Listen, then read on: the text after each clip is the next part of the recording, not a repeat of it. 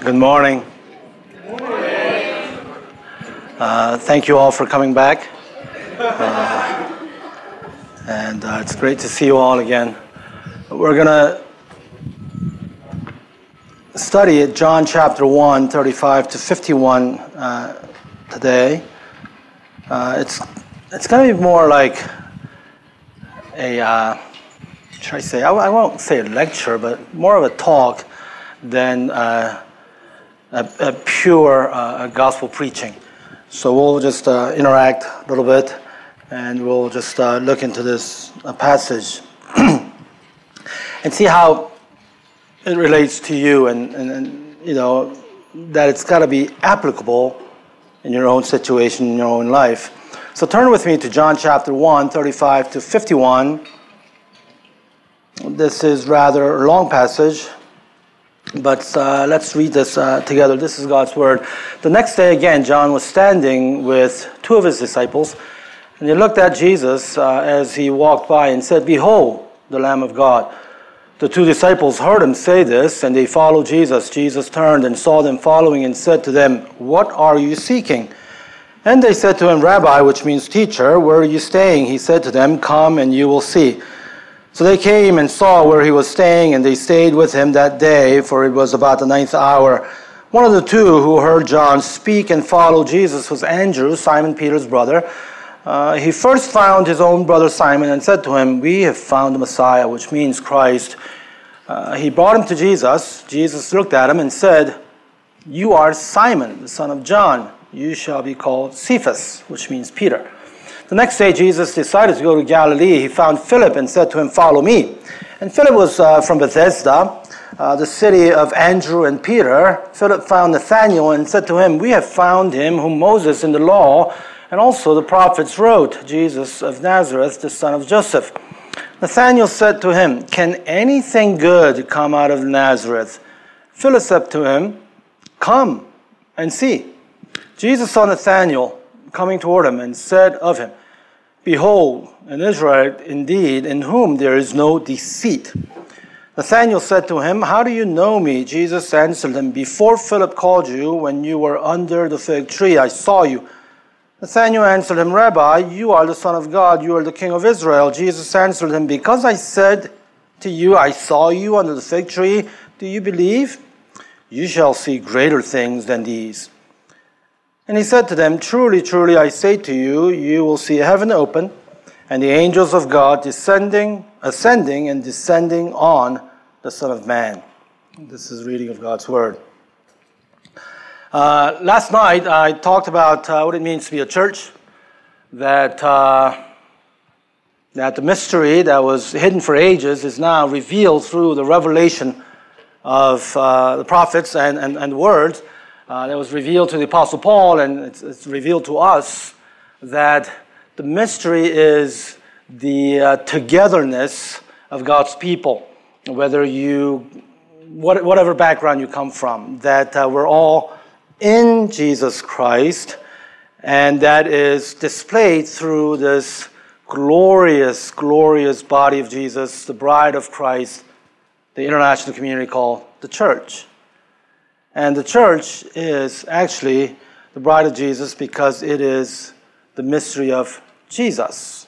It's in Him we find this wonderful community, that we are called to community, that we see ourselves being called into a community, and not just to have an individual relationship with Jesus, that we're all called to have relationship with one another.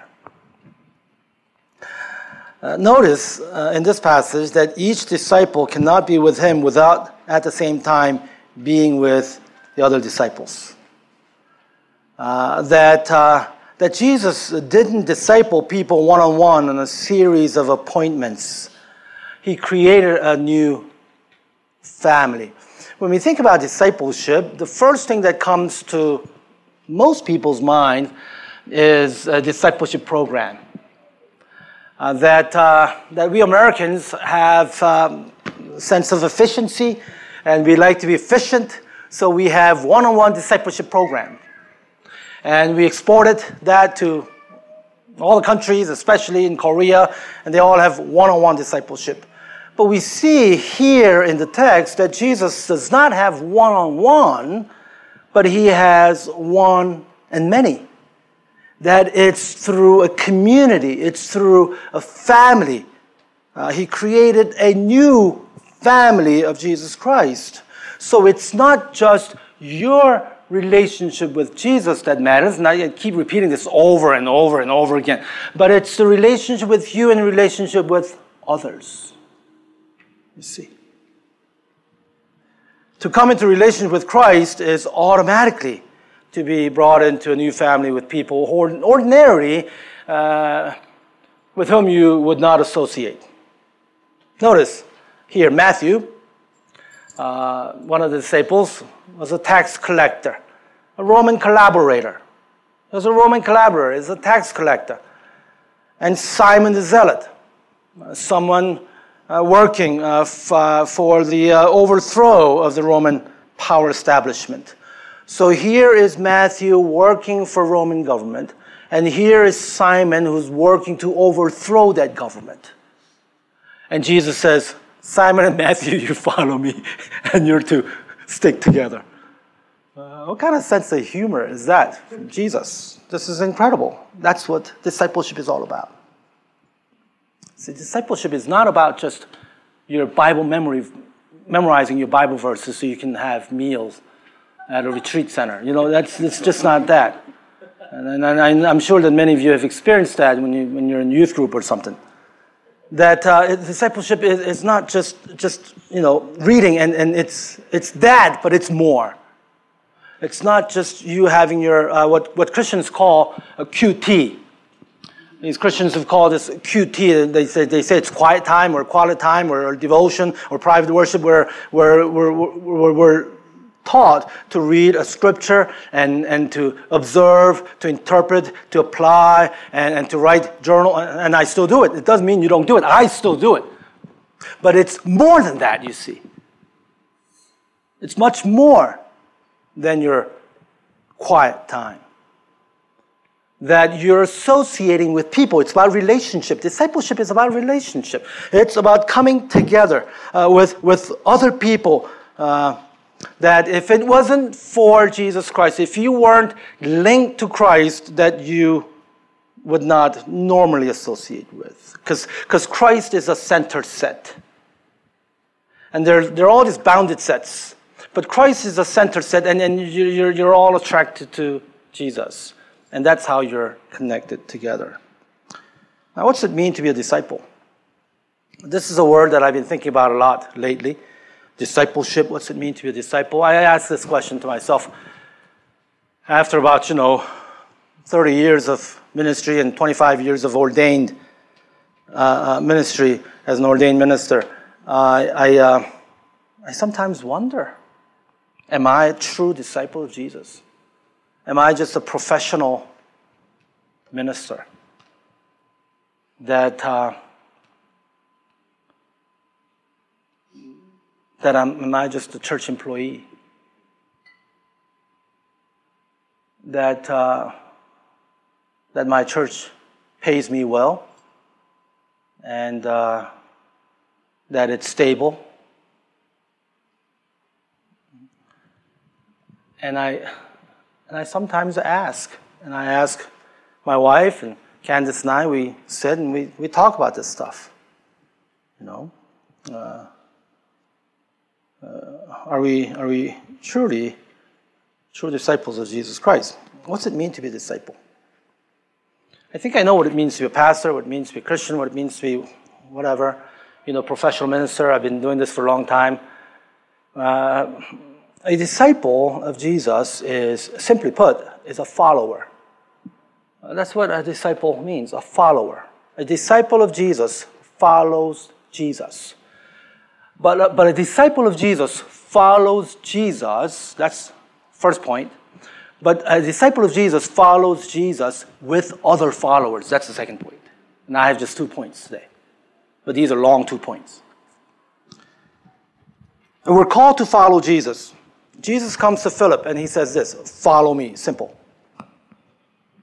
Follow me. He already knew Philip, these two disciples. One of them is Andrew, and the other one probably is John, because he doesn't mention his name. And probably in the, if you're an author, I was talking to, we were having a discussion about this very text with my small group, and there's a lady in my church. She's an author. She's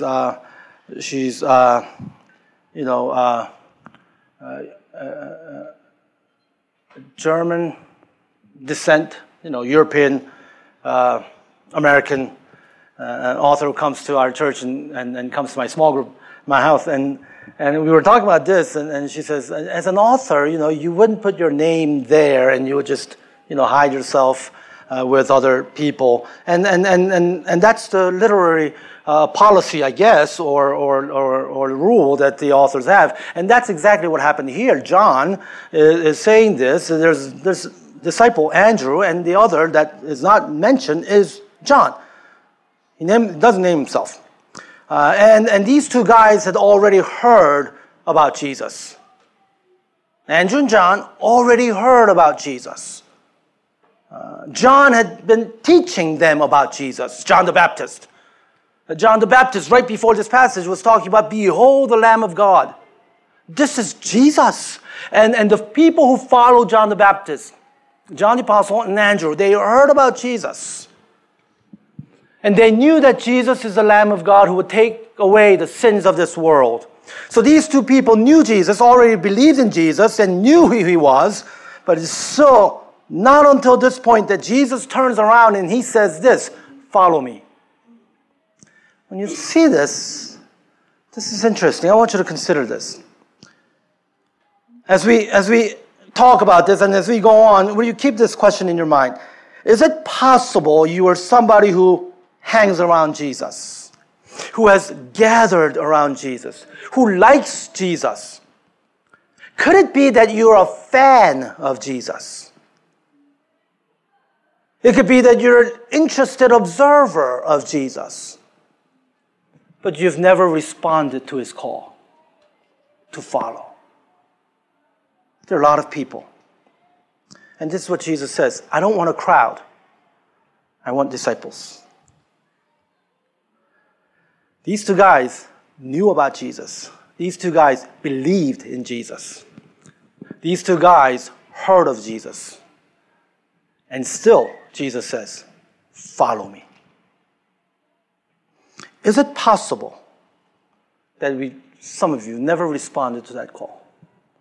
That you like Jesus, you think he's cool, you think he's all right.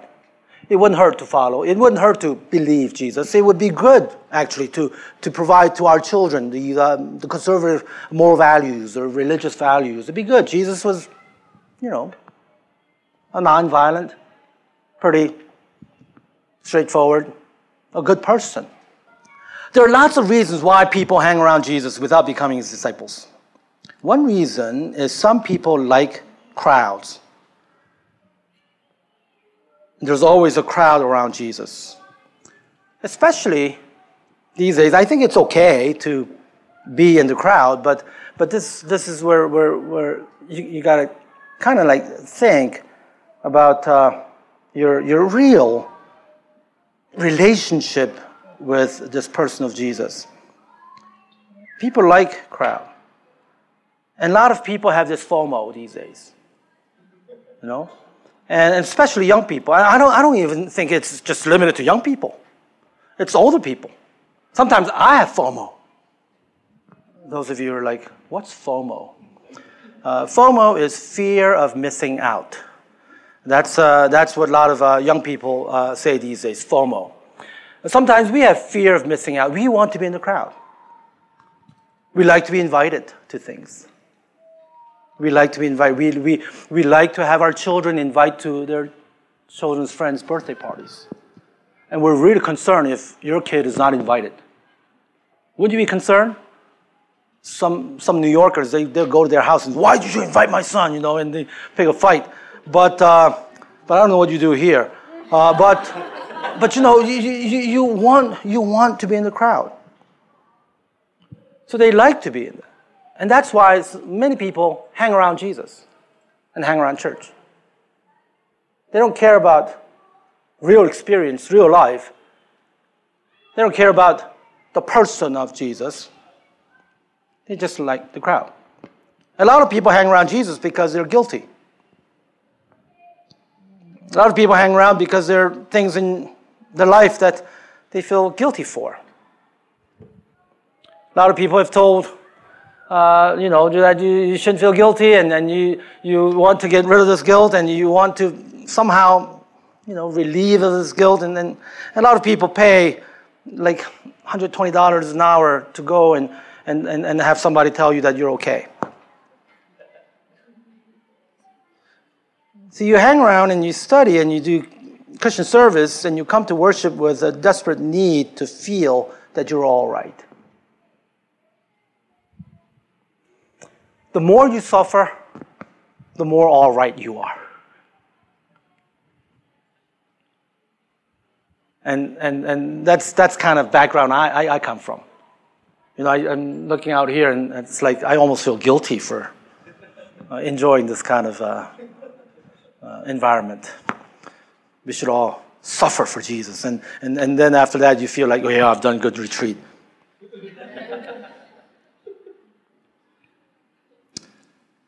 Jesus says, this isn't good enough. Just hanging around for a miracle, hanging around for a blessing. I don't want people just believe in me. I don't want people who like me. I don't want fans. I want disciples. I don't want curiosity seekers. I want followers. That's what Jesus is saying. I want you to follow me. That's what Jesus is calling you today as you begin this new chapter. Why are you in it? Why are you in Revived Presbyterian Church?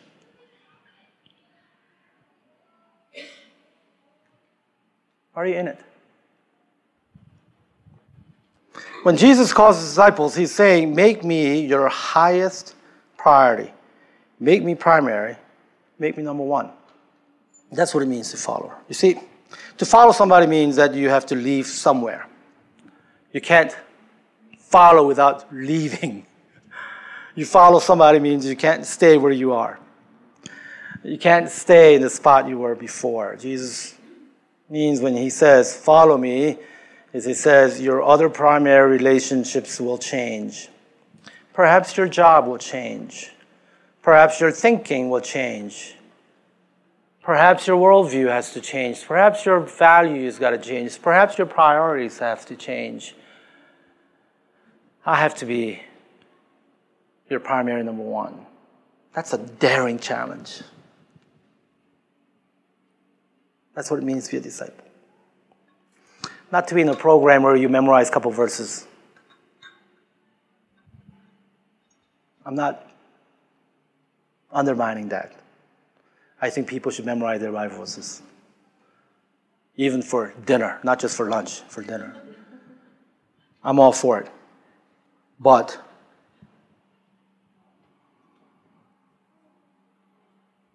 there has to be a change. How do you relate? How do you relate to Jesus? Do you say something like, now listen, Lord Jesus, I don't want to deal with you every day. I don't want to revolve all my life around you. That's kind of like for losers. But when I need you, I want you to be there. When I have a problem, I want you to answer my prayers. In other words, don't call me, I'll call you. Is it possible you could relate to somebody like that, like this, personally, and act toward Jesus like that? Jesus says, I have to be your primary number one, and I will not be your consultant. I have to be your Lord. But so many of us, Jesus is a good consultant. We hired him. We put a couple bucks, or a couple $100 or a couple $1,000 an envelope, give it, and says, whenever I need you, Jesus, you got to show up. What do I do when I'm struggling with children, relationship, work?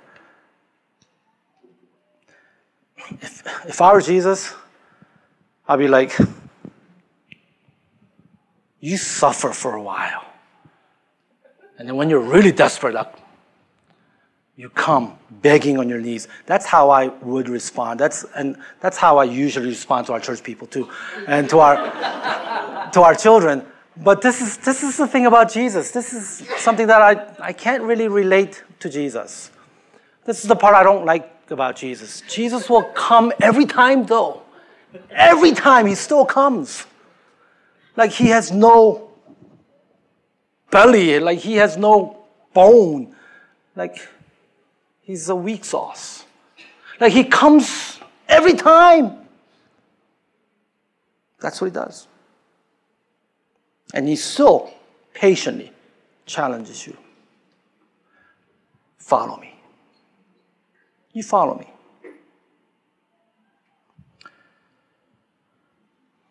Jesus should not be just a life application for you, right? He can't be just life application. He can't be just a decoration in your life. You can't know him personally unless you're a disciple. You're kidding yourself if you think you can. A God who just hangs around and comes when you ring for him, I mean, that's just a God of your imagination. It can't be God. And God is the God who comes and he still confronts. He comes and still confronts. God who always comes and delivers still confronts. But he calls us to himself to follow. And then secondly, he says he's calling us to follow Jesus in the context of community. This is a fun point. This is really fun. One of the things that's so interesting about this is John the Baptist leads Andrew and the other person, whoever it is, to Jesus. Andrew leads his brother Peter to Jesus. Philip leads Nathanael to Jesus. When Philip says, come and see, what he says is, let's go together. Let's figure this out together. Come and see. I don't have all the answers, but you come and see. We're going to investigate this together. We're going to study this together. We're going to figure this out together. So this is really, really important point here. Of course, there are exceptions. There are always exceptions. But the rule is, in general, the way you find Jesus like this, the way to really come to see Jesus, the way really to know him personally is almost always through a friend. You're not going to find Jesus unless you've already found by a friend who has already found Jesus.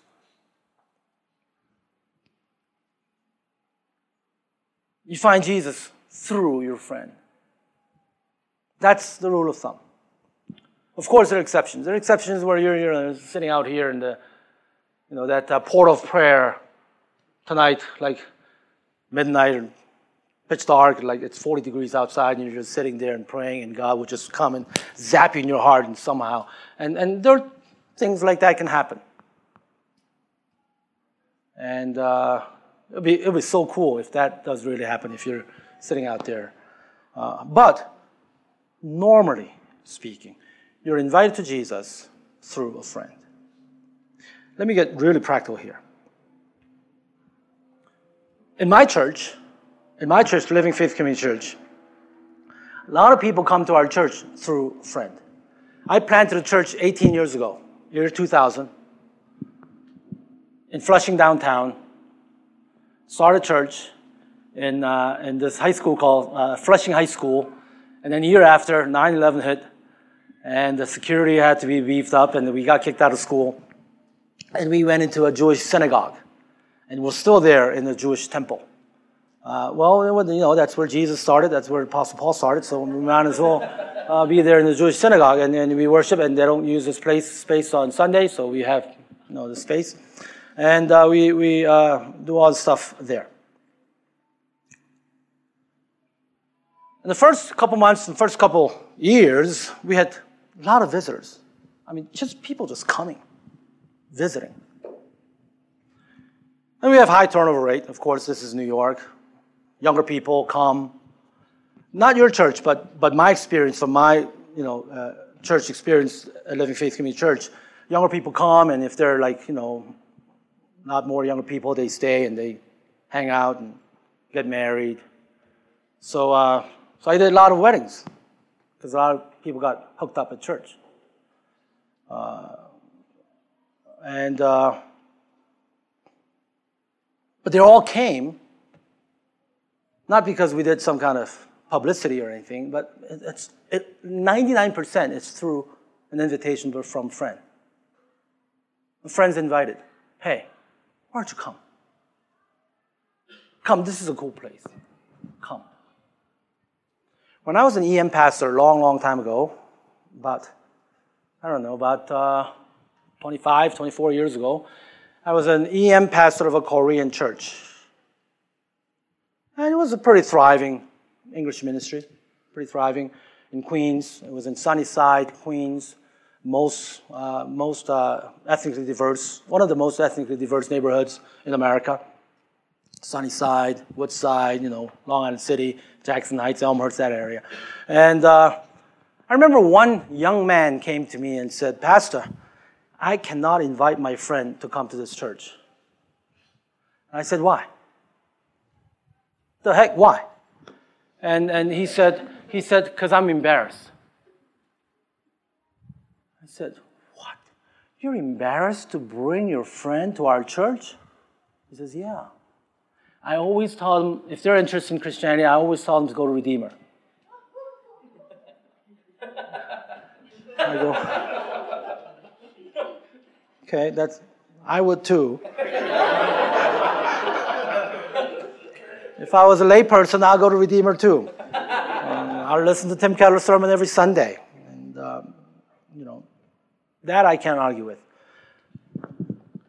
So our church, somehow, it's just not friendly to people outside the church.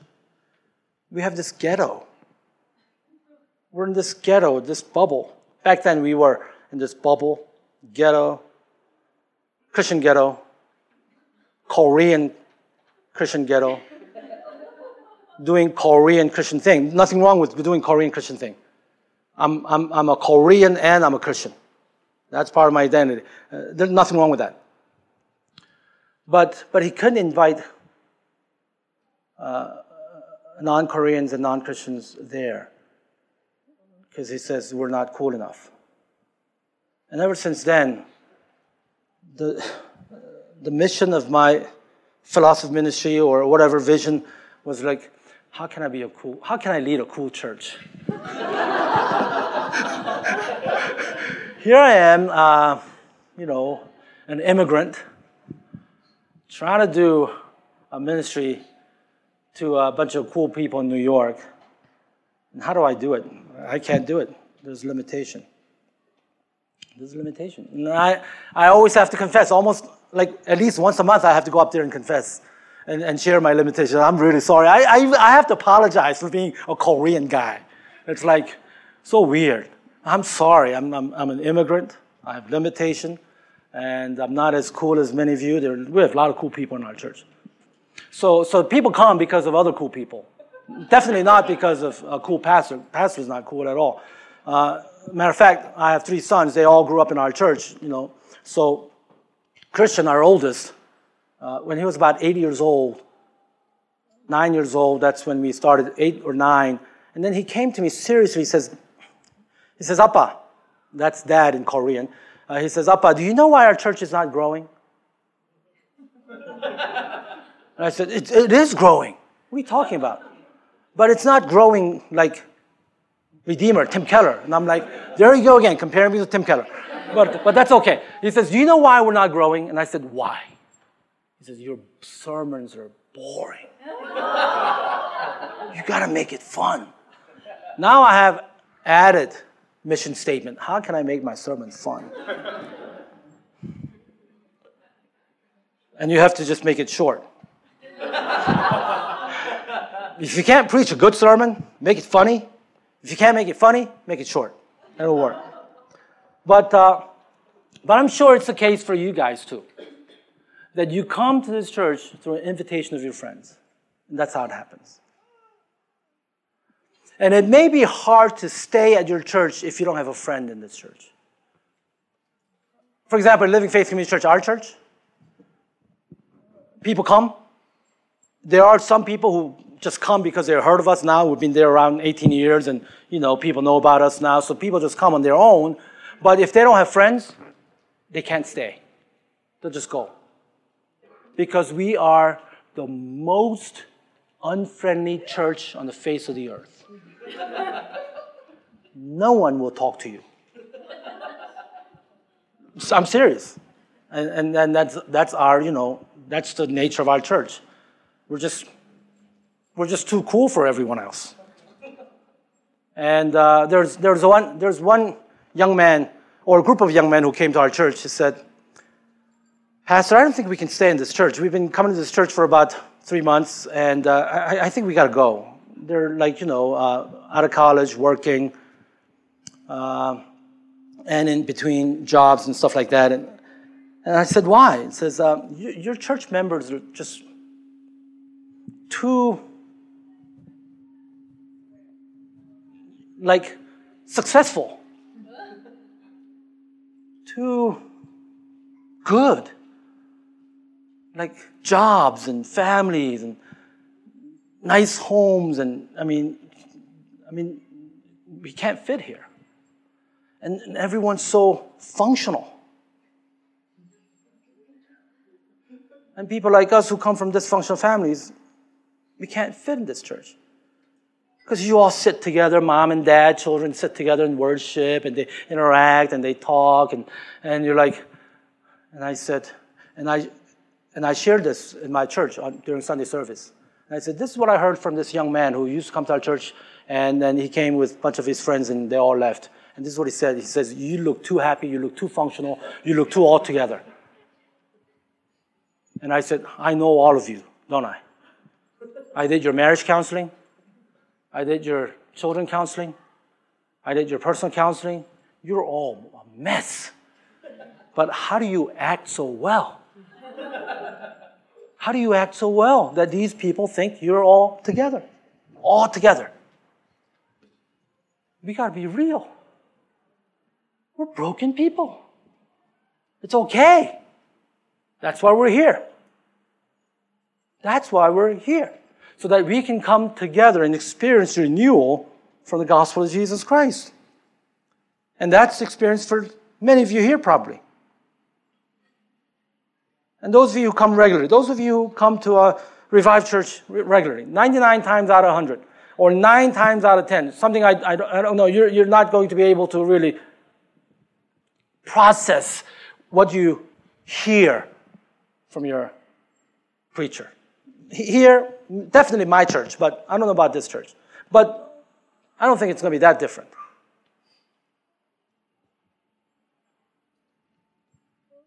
We have, I shared this in the breakfast time too, and we have 6th graders and up worshiping together. So 6th graders, from their children's ministry, they come, and all of our children worship together in the beginning. They're all there together. Everybody. Except for kids in nursery. Everybody's there. 2 toddler class. We have 2 toddler classes, 2 to 3-year-old classes. And these all kids come and they all worship together. We call it to worship and have everything together, testimony and prayer and everything together, and offering everything. And right before I preach, 5th graders and down, they all get dismissed, and 6th graders sit in the worship service. And I preach to 6th graders, to a person in their, people in their 60s, 70s. And parents come to me and say, Pastor, my 6th grader, 7th grader, he has or she has a hard time understanding your sermon. Why can't we just create a separate youth service like how I grew up? I grew up in a separate youth ministry. Why do we have to all worship together? Because can't understand your sermon. And this is my response. Do you understand all my sermons?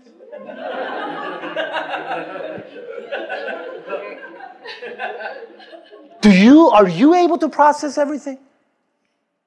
No, we can't. And I'm not expecting you to.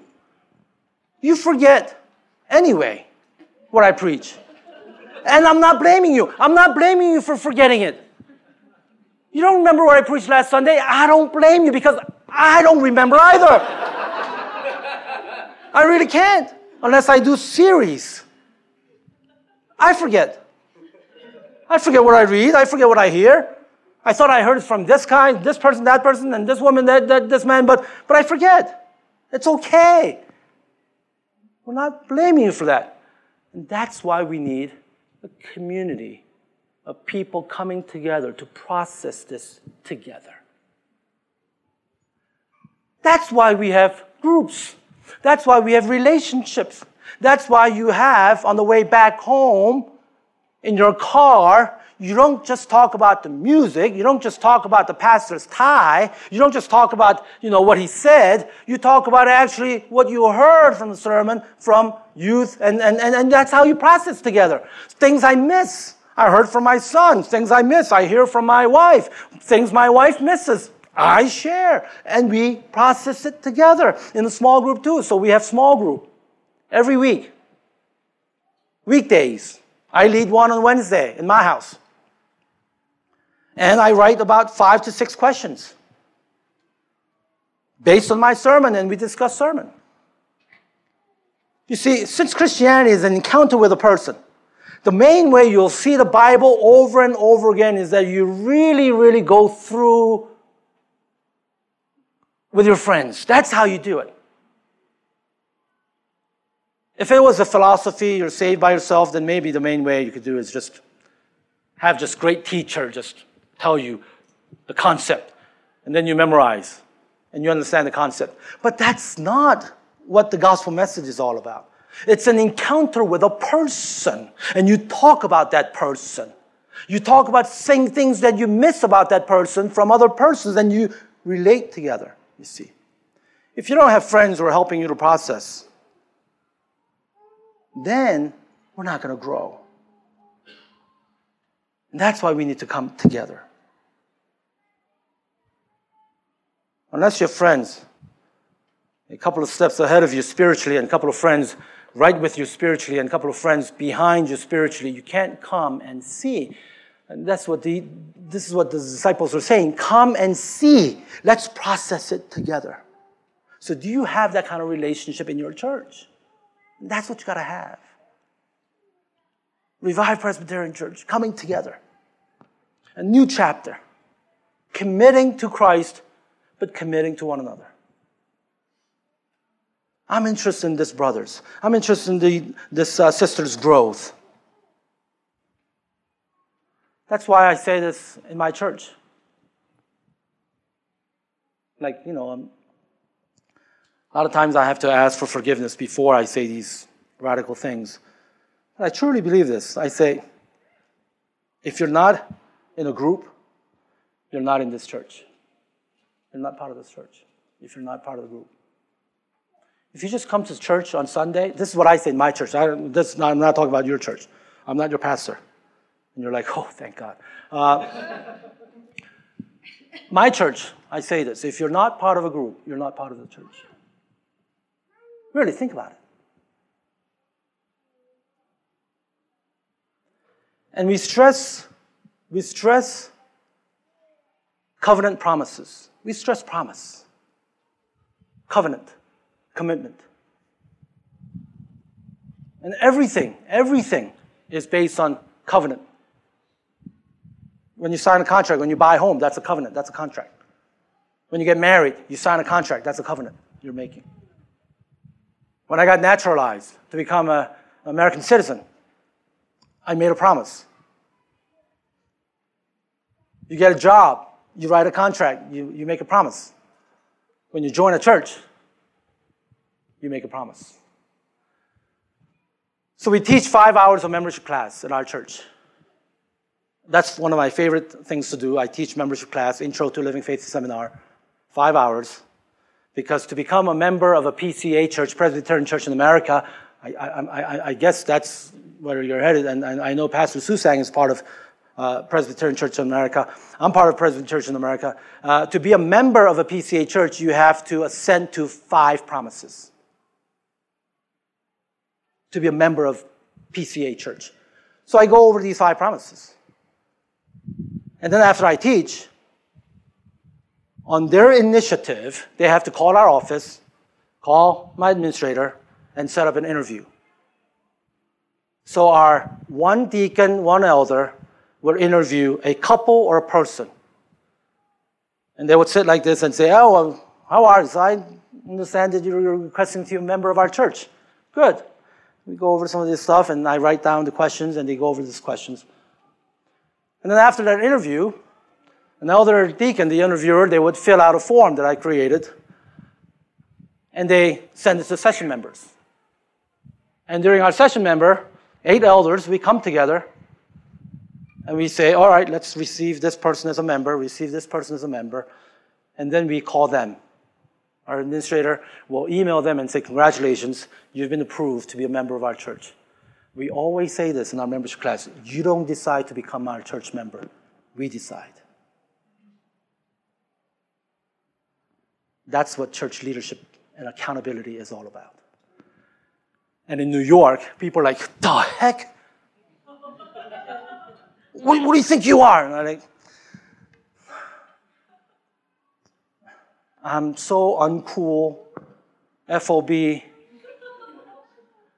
but this church is a glorious body of Jesus, pure bride of Jesus Christ, and you're going to be part of it. And then they say, okay, and then we have them come up to the front. They all stand in the front, and I ask them these 5 promises. Now, do you promise to 1, 2, 3, 4, 5? And they all say yes, and I pronounce them in the name of the Father and the Son and the Holy Spirit that they're members of Living Faith Community Church, Presbyterian Church in America. And they get a little certificate, and if it's a baby, we get a little baby Bible, and then they become a member. And then they have to fold the chairs on that Sunday. Because they're not guests anymore. If you're not a member, if you're not in a small group, you're not part of our church.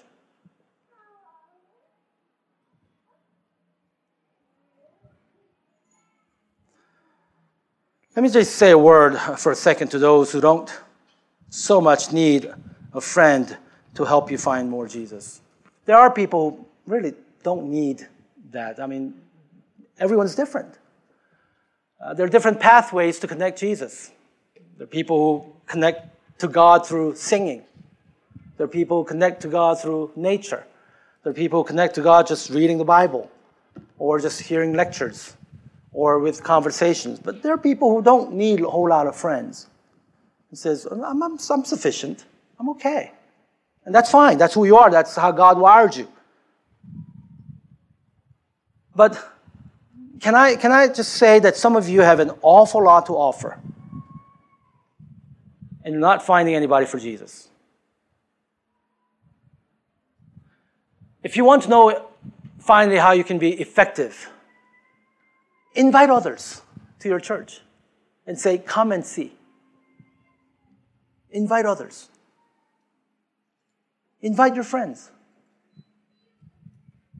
What are you doing Sunday morning? Come and see. What kind of cool people we have here. Look at the first disciples of Jesus. They follow Jesus, but they follow Jesus with others. Come and see means you can get in. Come and see means I can't even begin to describe what is going to happen in your life if you come and follow him. Some of you might say, well, so how do I get in? I have to change my life, obey the Bible. I have to stop smoking, stop drinking. No. Our elders are all into smoking cigars and pipes and drinking. So it's like weird culture for me because I grew up in a very legalistic Korean church. So now I learn how to drink too.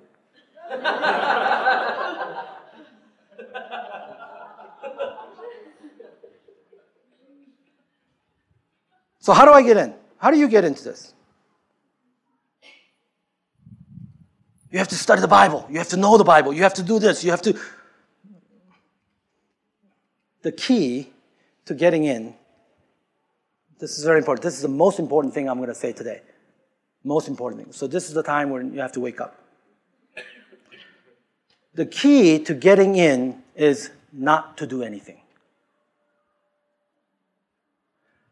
Please don't do anything. I have a Korean church. I'm a senior pastor of an English church, and that's the main congregation. And in my church, I have a smaller Korean congregation. And all our elders are English-speaking, and our English-speaking elders oversee Korean church. It's the flip side of a lot of other Korean churches. Because I just want to say, now it's your turn,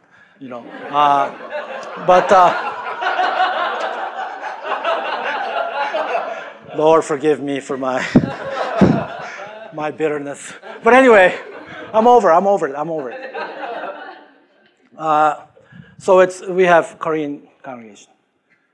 And I preach there. I preach there every Sunday. And I always tell them, don't do anything. I'm going to speak Korean, just one sentence Korean. The slogan for our Korean congregation is this: 오바하지 말자. Oh, some of you understand this. Oh, that's good. Some of you understand it. 오바하지 말자 means do not go overboard. Or don't try so hard. There you go. Don't try so hard. And I say, please don't do anything. We're not going to have a choir. We're not going to have people policing kitchen. We're not going to have parking crew. Don't do anything. You just come and worship and then go home. And people come to our church. Don't do anything. How do you get to Jesus? How do you follow Jesus? Don't do anything. I want you to look at Jesus' conversation with Nathanael, and I'm going to close with this. I have already spent too much time, and thank you for your patience. I really mean it. Thank you. And I'll close with this. This is the last point. It's going to be very short.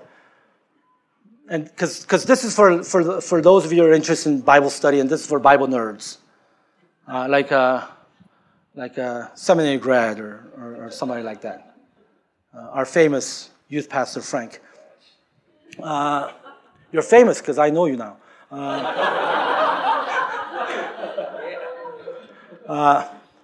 Look at Jesus' conversation with Nathanael. The section of the conversation is all about Jesus. Jesus shows his supernatural knowledge about his people, right? He knows all about us. His statement in verse 50, truly, truly, I say to you. It's a solemn affirmation stating the authoritative nature and the importance of Jesus' pronouncement. The expression is found about 25 times in the Gospel according to John. Truly, truly, I say to you. That's 25 times in the Gospel according to John. Whenever Jesus says, truly, truly, I say to you, all 25 times, he means, I am God. That's what he means, basically. And he says, you're a true Israelite. You are the true Israelite. And John, watching Jesus' conversation with Nathanael and recording this, and he's picking up, there was a lot of conversation going on, but he's picking up this conversation where Jesus says, you're a true Israelite, there's no deceit. And you think you're going to follow me because I saw you under the fig tree. But you will see the Son of Man ascending and descending on a ladder. Does that remind you anyone? Bible nerds? Who? Who does that remind you of? Jacob in the Old Testament. Jacob's new name before Jacob was what? Israel. What was Jacob's name? What does that mean? What does Jacob mean? Deceiver. Jesus is making this. Jesus says, Jacob was a deceiver. You're not a deceiver. Jacob was a deceiver. You're not a deceiver. You are a true Israelite. There's no deceit in you. You're a true Israelite. You're the after Jacob. But, this is what he's saying. I am the ladder. You will see Son of Man going back and forth. It's not that I am on the top of the ladder and then you have to climb up. It's not that I'm on the bottom of the ladder, I'm going to push you up. I am the ladder. I am the one. You come onto me. You see. Jesus does not say, try hard and you'll get to that ladder. Jesus says, try hard and you will climb over that ladder. Jesus says, I am that ladder. I am that ladder that Jacob climbed on. I am the ladder that you will climb on because you're the true Israelite. There's no deceit. I'm going to give it to you straight up. I am the ladder. How are you going to ever get up there? Jesus doesn't say they're ascending to the Son of Man. He says they're ascending on the Son of Man. He doesn't say, I just set down the ladder, just try hard, try your best. He says, I am the ladder. I came to bring you to God. I came all the way down. Trust me. Follow me. If you do, you get in. And Jesus is inviting you. Come and follow me. Follow me, because I am that ladder. And upon Him, we will have everything. And I hope you can invite others to this ladder. I hope you can invite others to Revive Presbyterian Church to see Jesus, where you can process Jesus together. Let's pray. Father, I thank you for your kind invitation and your solemn exhortation and your gracious command to follow. And we hear the voices of disciples, and we hear Philip, Andrew, saying to his friends, come and see.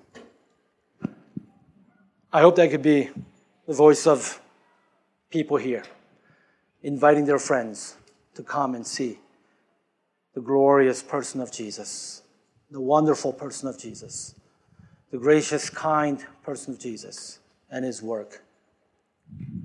I pray that Revive Presbyterian Church can really experience new life, renewal, revival by seeing, experiencing, and tasting the Lord Jesus. So help us, we pray in Jesus' name. Amen.